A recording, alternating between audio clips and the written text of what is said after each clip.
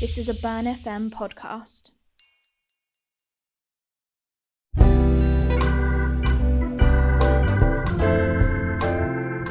This is Let Her Finish with Steph and Becky.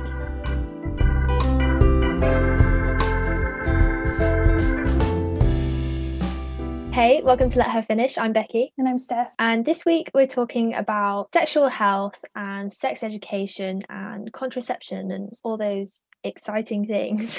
We're going to do this every single week, and we were just talking about how we do this every single week. We're going to kick off by talking about how rubbish it is in schools and how rubbish it is in the education system, because I don't know about you, Steph, but sex education at school for me was just, I don't think it really achieved that much, to be quite honest.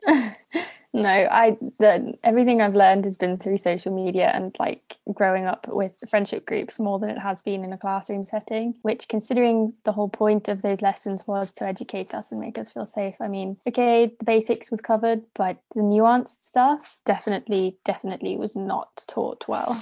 No, and I think what most people end up taking away from these sex education lessons isn't, okay, here's how I need to protect myself, or here's what a healthy relationship looks like, or here's kind of the places I can go to get help. More than anything, we just saw a whole bunch of photos of horrible STIs, and like it felt like it was there to scare you more than anything else and just put you off ever going near like the entire topic of sex because of the horrible things that could happen if it went wrong. I mean, I understand why they did it, because they were trying to like enforce the importance of condoms and things, like that makes sense. But also, if I think back to those lessons, I cannot tell you which picture was which STI or how you treat it or any of those things. I just remember seeing these absolutely like gruesome, awful pictures, which is obviously they've given us the worst case scenarios to scare us, as you say. But education wise, I mean, nothing was achieved. I don't remember what picture went with which STI. I just remember being horrified. Yeah, and it kind of feels like a scare tactic though in my head, because again, I couldn't link them to the correct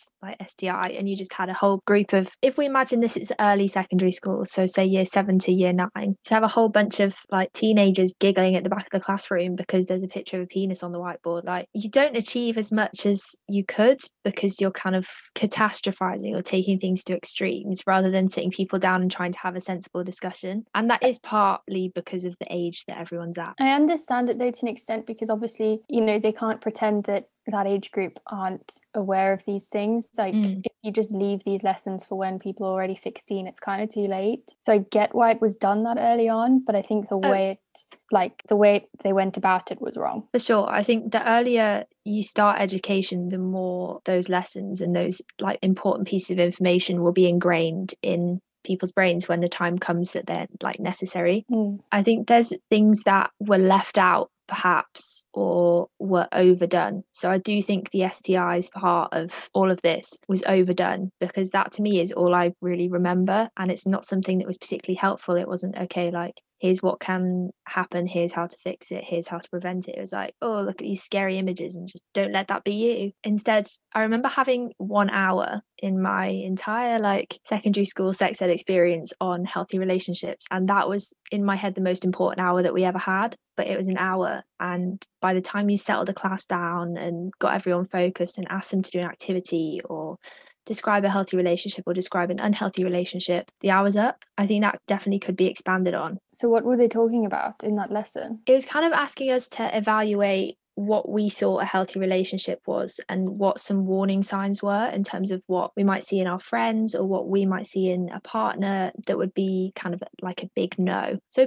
like people came out with the obvious, like not being able to spend time with their friends, or people being controlling or manipulative, all of that kind of stuff. But I think that did more for everyone in the class, whether they realised it or not, than sitting at the back of the classroom seeing all these horrible photos, because you kind of treat sex ed in a way as a lesson that you can really like not pay attention and have a mess around. Whereas when we were split into groups and asked to do an activity and actually asked to think about something and put forward ideas, and it was, I think, a bit more valuable. And I think that also would have been a really good place to lead into consent with, which is a topic, again, I definitely believe is under discussed in sex ed at school. I mean, I was asking because is we never had a lesson on healthy relationships. I mean, I'm like admiring that your school offered that, even though it was only an hour. We definitely didn't have that. I think the closest we got was during PSHE lessons. The nurse was just so adamant on like, if you feel like you can't talk to your boyfriend about stuff, come see me. Like, I don't have to tell anyone. Like, that's kind of how unhealthy relationships were taught to us, was like, you can still come and see the nurse, rather than here's the signs and here's what to do. But in terms of consent, as you say,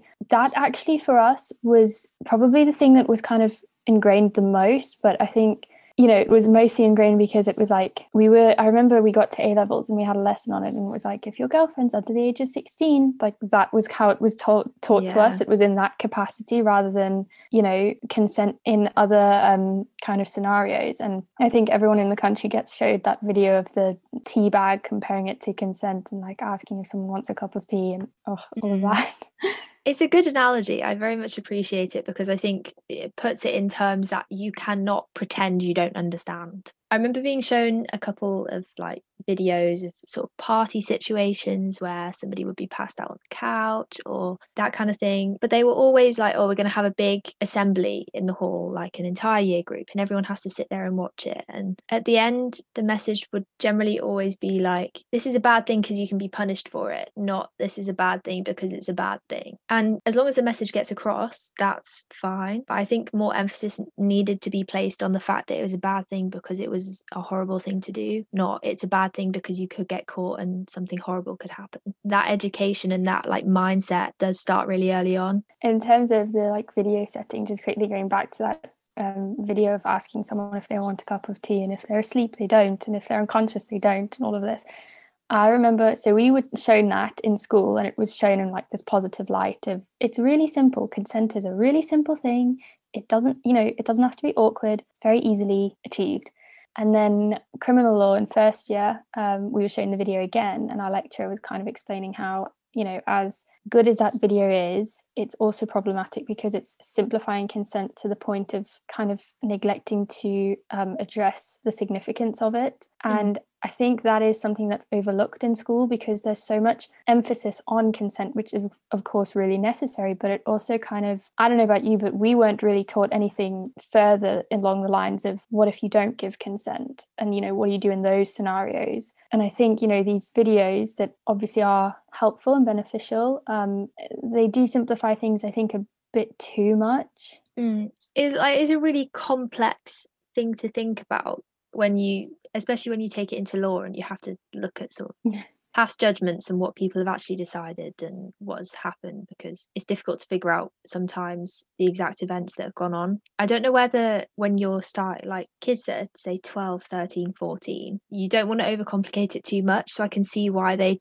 choose videos like that, and I think they are worthwhile showing still. But the overall impression I get from a lot of the sex ed lessons that I had was that they never showed the whole kind of full length story. They picked the bits that they thought were most worthwhile, which is fair enough, because like our PD lessons at school were like an hour every week, an hour every 2 weeks, so they had to be really choice about how they spend the time. But then not kind of following through on that and just saying like consent's important, get consent, and then leaving off of like the sort of mental and physical consequences of somebody not getting consent, or the legal process and how much of a toll that can take on everyone involved, and the cost of that and the consequences. And it's something that I think is really, really important to teach, and you can't rely on people's parents teaching it. Everybody has different attitudes within their own household of how they're going to approach matters of like sex and relationships and consent and stuff like that. So I think there is a bit of an onus on the education system to take this under their remit and say, okay, this is how we're going to make sure that every child is equipped and knowledgeable about things that will have a lifelong impact if they go wrong. No, I agree completely. And I think just on your point about how, you know, the school obviously couldn't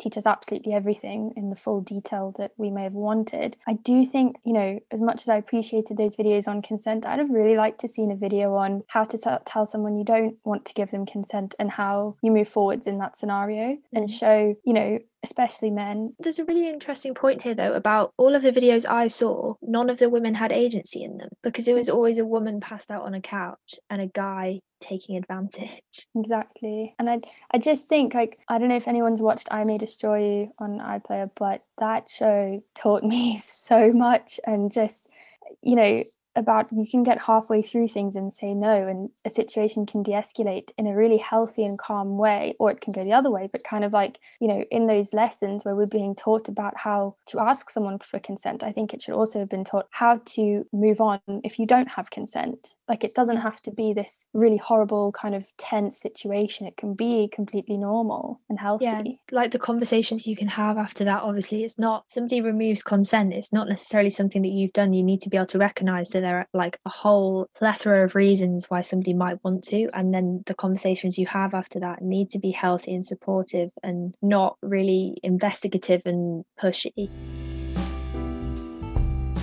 On the topic of TV shows that I think really help, Sex Education on Netflix is genuinely probably the most incredible thing I've ever seen created in this area of discussion. I mean, we both love it. I honestly, that show should just be like part of the curriculum in school, because everything and more that I wish I would have learned at 14 was there. And every character had a completely different journey. I remember one of the characters, and this is just a spoiler, so heads up, but one of the characters was going to the counselor being like, I don't want to have sex with anyone. What's wrong with me? And she was like, there's nothing wrong with you. It's completely normal. And I hadn't seen that shown on a TV show before, that people who don't want to engage in that at all, it's normal. And it genuinely, what you were saying about each character having their own story, I think was really important, because everybody had kind of a different background or a different experience that was not picked apart, that's the wrong term, but like examined within the context of the show. And different people would go to their friends or to the guidance counsellor or to their teachers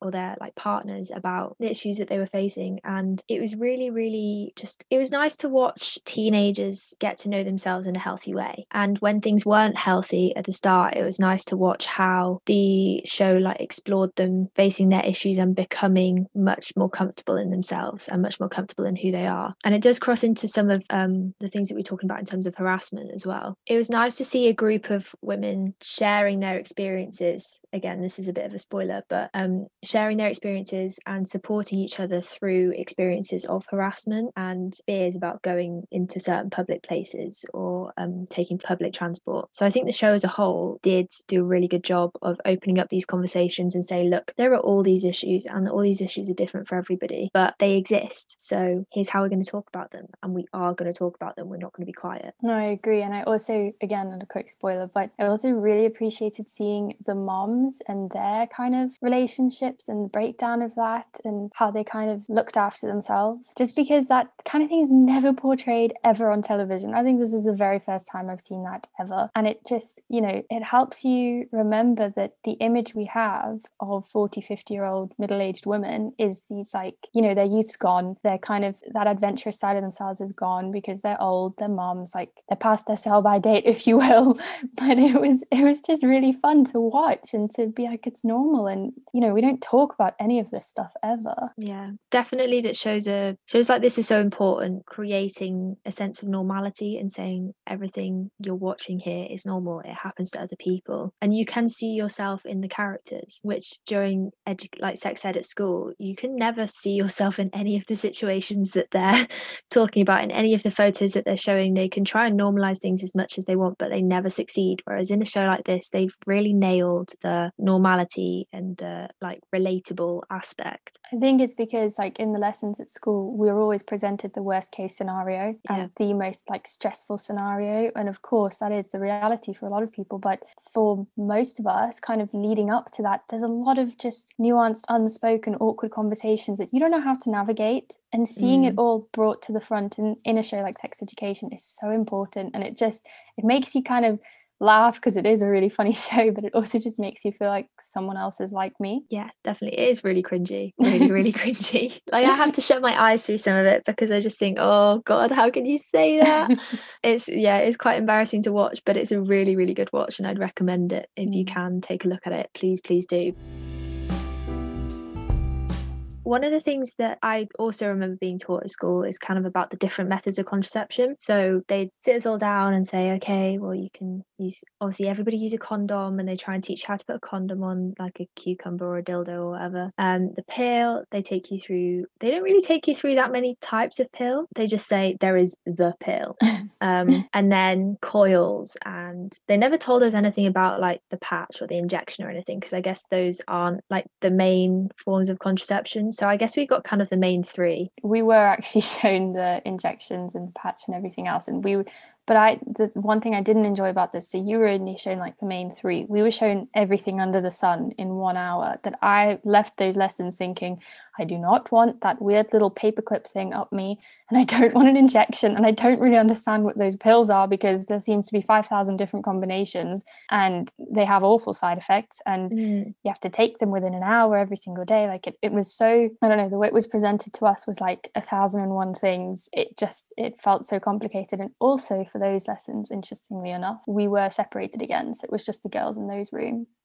Interesting. So I genuinely believe that is not a good way to teach contraception, because in terms of sex and consent and all of that kind of stuff, everybody needs to know what's going on in these situations. When you're in a relationship or having sex with someone, it is a good idea to know whether they're on contraception, what contraception they're on, and like the consequences that contraception can have. So if your partner is on the pill, you need to be aware of the effect that that's having on them as a person, and the kind of taxing nature of taking that, and the commitment they have to make to take that, and also just the consequences of like skipping a pill, or the fact that you can still get pregnant on any form of contraception. I think it's something that everybody needs to be aware of, because it's underplayed quite a lot. It's kind of like, oh, are you on anything, and then that's just accepted and that's fine, but there's a whole lot more going on in the background than just that. It's really interesting though that most contraceptive devices are built for women. Yes. And it's going to make me sound really weird, but I don't think I'd trust a guy if they said I'm taking a pill, if there was a male pill, because for them to say that, I'd have to obviously trust them immense amounts, because there isn't really that much of a consequence for them if something goes wrong. Whereas for me, like, I then have a child and I have to figure out how I feel about that. Whereas I would trust myself more to make the decision that affects my own body. I think this is a tricky one, because in my head I'm like, no, I also wouldn't trust someone else, but also I'm angry that all of the onus is on me. So, you can't have it both ways kind of thing. But also, I think this is a consequence of a society that's for centuries put all of this on women, that the idea of it being on men is just so unnatural to us that we don't have any trust in it at all. I don't know. I'm also like, I wouldn't trust men, and I don't know if that's a good thing to say or not, but it is the truth. And I think, as you say, it's because there isn't really as huge a consequence for them as there is for us. No, and you hear all the time about guys that will refuse to wear condoms because it doesn't feel as good, or it just doesn't fit, or like they create issues in their minds and give themselves reasons why they can't wear a condom. And if that's their attitude to wearing a condom, that in my head is their attitude to most contraception. It's a weird thing for me to sit there and think like there are guys that would rather get a girl pregnant than have sex with a condom. Their priorities are way just not in line. It makes me quite uncomfortable that that's something that creates an imbalance in that sexual relationship then, because then the onus really is on the woman to put something in her body, whether that be a pill or an IUD or an injection, to make sure that she doesn't get pregnant. Refusing to wear a condom is a massive red flag, and I think it should be taken as such, unless there is some like reason, like a latex allergy or something like that. That's fair enough. But if your partner says, I will not wear a condom because it doesn't feel as good, please just sit back and think about what they're actually asking you to do on their behalf. Like, that's serious. And as my favourite quote says, red flags are just wavy stop signs. So, think very hard about it. And I think also, this is what I was going to pick up on earlier, was that I don't think men always understand the significance of what they're asking of someone, of their partner, when they say they don't want to wear a condom, because have men ever had to go like, is it so normalized for them as it is for us that you just change your entire hormone balance for this purpose? And it's not just for a week. It's every day of your life for as long as you're on the whatever contraception you choose. So, you know, the significance of that is something that men won't ever be able to fully understand. And again, it's just important that these conversations are had. The difference between like a physical method of contraception, for example, like a condom or a non-hormonal coils, which can cause like serious internal issues if put in wrong or removed incorrectly or anything like that. But hormonal contraception has such a permanent massive impact on people's lives. I know people that are scared to come off their hormonal contraception in case their entire personality changes again. And it can have effects like lack of interest in sex. It can completely ruin your sex drive. It can result in like depression, anxiety, mood swings. Your chances of getting blood clot related issues or like heart related issues go up so much. The list of side effects that I don't know if anybody else reads them, but when I went on the pill and I read every single side effect, oh my god, it's long. It is such a long list. In terms of blood clots as well, this is quite relevant to some of the recent like news hysteria regarding the vaccines. The rate of blood clots seen in the AstraZeneca vaccine is significantly lower than the rate of blood clots seen in conjunction with the use of the pill. I've been seeing it shared like all over people's Insta stories, and again, of course, it's only ever on girls' Insta stories, but you know, and the rates of the AstraZeneca vaccines, there's 3 in 1 million people with the vaccine develop blood clots, whereas 5 to 12 people out of 10,000 who take a contraceptive pill develop blood clots. So it's significant. It's hugely significant. And I think it angered a lot of us when, you know, the scaremongering that happened because of these really low levels of blood clots. And no one says anything about like people all over the country taking these pills on a daily basis. No one bats an eye at this. And on the one hand, I will say I do appreciate that the science behind the vaccines is paying such attention to detail that numbers this low are causing a stir. It is reassuring because then you know they have thought through every possible thing with these vaccines. It is reassuring to know, but it's also like no one cares about us getting blood clots. It's just so normalized now. I think the consequences from contraception are just sort of shoved to one side and everyone just says, well, if you want to have sex without getting pregnant, you just have to do it. Suck it up, face the consequences, have your blood clots, have your depression, and then just deal with it. And you're not just taking these pills for 3 months either. A lot of the time it's like a long-term thing. But just on a practical note, I mean, earlier you were talking about other contraception like the coil and stuff. Even if it does get fitted well, the experience that women put themselves through, or people with vaginas put themselves through by going to the doctors and having those appointments, and you know, it's nerve-wracking. It's not normal. It's not the most comfortable setting. Even at the best of times, it's not the most comfortable setting. All of those experiences aren't really accounted for because it's just seen as your responsibility. And the same with the pill. Even if you have a perfect experience with the pill, you're still the one going through the doctor's appointments, having to keep a track of it all and knowing the timing every single day. It's still a task. I think there have been improvements in being able to access these services because they are important. We sort of sit here complaining about them, but they are really valuable, and they do help a lot of people with sort of their day-to-day life. They can be really valuable in relationships where your health or safety is a bit more in danger. So contraception and the availability of contraception is a really valuable thing. And we're in Birmingham, so the sexual health service that we have access to is called Umbrella, and it's really well run in my opinion. It's so easy to access.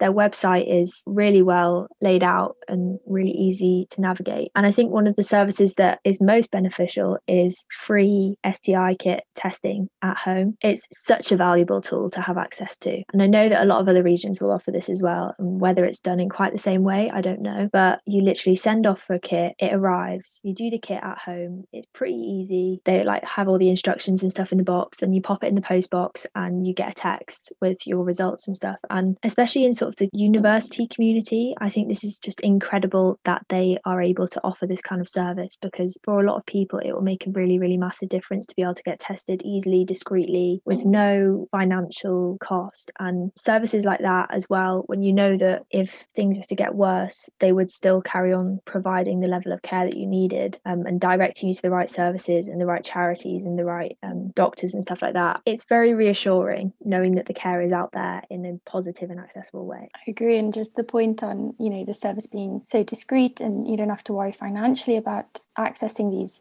services.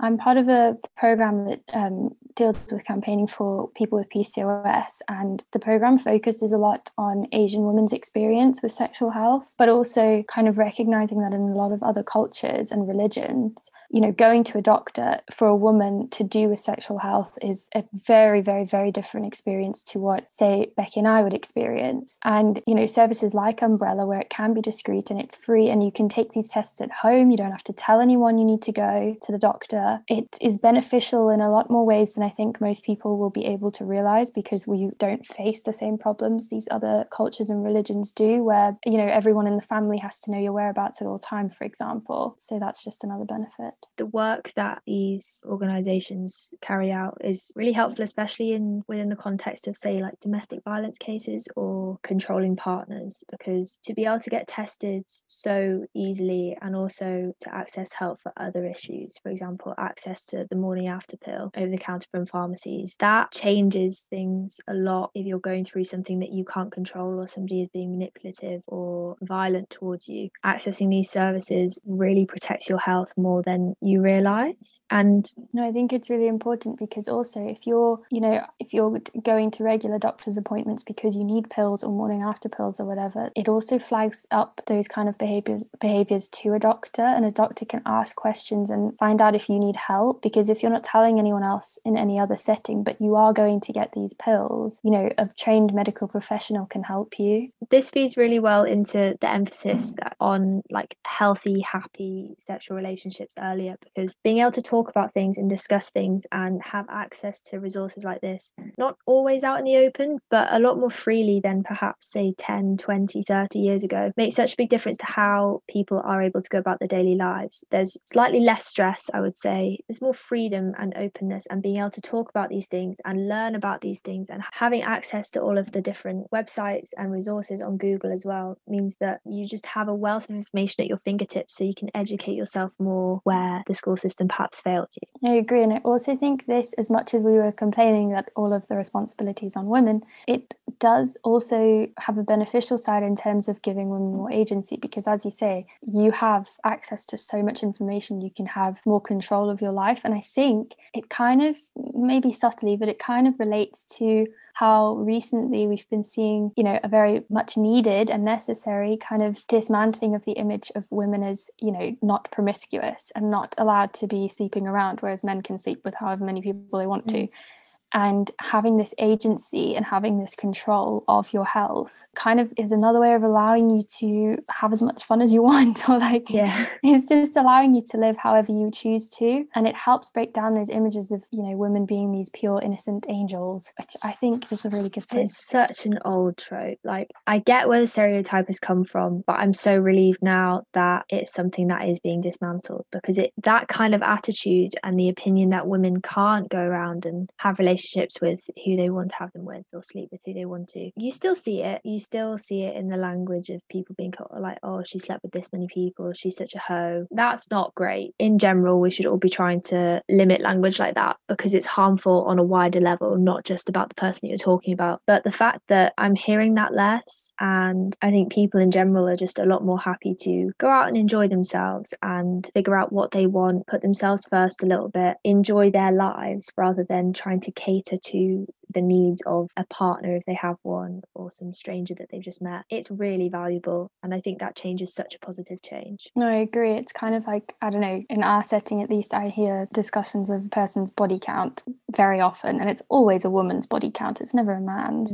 And I appreciate that this allows that to become obsolete, because also when a man's body count is mentioned, it's usually, oh my god, like, whoa, mainly from other men that are kind of like thusly congratulating them or whatever. But a woman's body count is a lot more scrutinized and a lot more like, oh, that's not very many, or like, whoa, that's a lot, what have you been doing? Like, it's not a healthy thing to care about that much. And it feeds into the topic of virginity as well, because a lot of emphasis is put on, oh, you're still a virgin at whatever age. What's the point? They're both just examples of patriarchy at work, because it's patriarchy that facilitates a body count of a woman to have the capability to make her desirable or undesirable. and it facilitates men praising other men for the higher body count, and it facilitates virginity having such an impact on the desirability of a woman again. Bottom line, it's none of anyone else's business. And if it's something that you and your friends enjoy discussing, discuss away, but just please be careful about how you talk about it. It shouldn't be a number. These people that you're listing off are people. They're not just some sort of like trophy that you get to bring home and add to a list. They're people. Treat them like they are people. Within the context of everything that's happened in the last couple of weeks as well, sort of a reevaluation and a reopening of the conversation regarding assault and harassment of women, I think it's also really important to consider that the people that are most likely to assault and rape and be violent towards women are people that they know, and this is often their partners or their spouses or their boyfriends. So within the whole, it's really great to have access to all these things. It can enable a really healthy relationship. Make sure you're talking about it. We have to acknowledge that there is also potentially sometimes a darker side to sexual relationships that are incredibly terrifying and scary if you get into this situation and you don't know how to get out. And we'll include some resources and helplines and stuff in the caption of this video, but things like the terms upon which you have sex are changed if a condom is taken off, for example. Like, a lot of people I still come across don't realize that this is actually rape. If you change the terms upon which you are having sex or engaging in like sexual acts, and they do something without your consent that changes the situation completely, that is rape. From a legal perspective on this specifically, with condoms being taken off halfway through sex and the person with the vagina not being informed, the case that kind of made this law was called Assange and the Swedish Prosecution Authority in 2011, which basically allowed conditional consent to become valid in English law. And what happened in the case was a woman agreed to have sex with a man on the basis that he wore a condom and he did not, and this was held to be rape. So it is law. Like, it's legal, as in if you don't, you're facing a rape sentence. And this is where those earlier videos from lessons when we were 14 of like, make sure you get consent. Consent is so much more nuanced than just yes or no, because taking a condom off might seem like it's not the same as saying, no, I don't want to have sex with you, but it has the same consequences. And this is where the education system needs to really do more. Yeah, it's definitely not a black or white thing. Asking somebody, like those videos kind of suggest that you should, sitting down and say, do you want to have sex with me? And then getting a yes before everything kicks off. That's not a permanent yes. That's not an indefinite like assurance of consent. Consent can be removed at any time. And so you could 30 seconds later remove consent, and that's completely okay, and it should be completely okay. You can remove consent half an hour later, like at any time, and the sort of ability to do that isn't addressed quite as well as I think it should be. And I think on the flip side of this as well, talking about seeing all those videos with like women having a lack of agency or being passed out at a party or being overpowered, men can be sexually assaulted too, and men, you have just as much right as anybody else to provide and remove consent from sexual acts. Please don't forget that this is an equal thing. This is always meant to be an equal thing. Please don't feel pressured into doing anything just because somebody has told you that you should or that they want to. If you don't feel comfortable doing that, you are also allowed to say no at any point. And I think this point specifically, now that you're saying like men too, because I think that's something that's addressed even less than women in these situations, because patriarchy, it's looked down on if you're not up for things. It all links back to the importance of those first lessons when we're in school, because addressing this in those lessons of saying anyone can say no 30 seconds later, and here's how you have these conversations and here's how you make them healthy and normal and comfortable for everyone involved.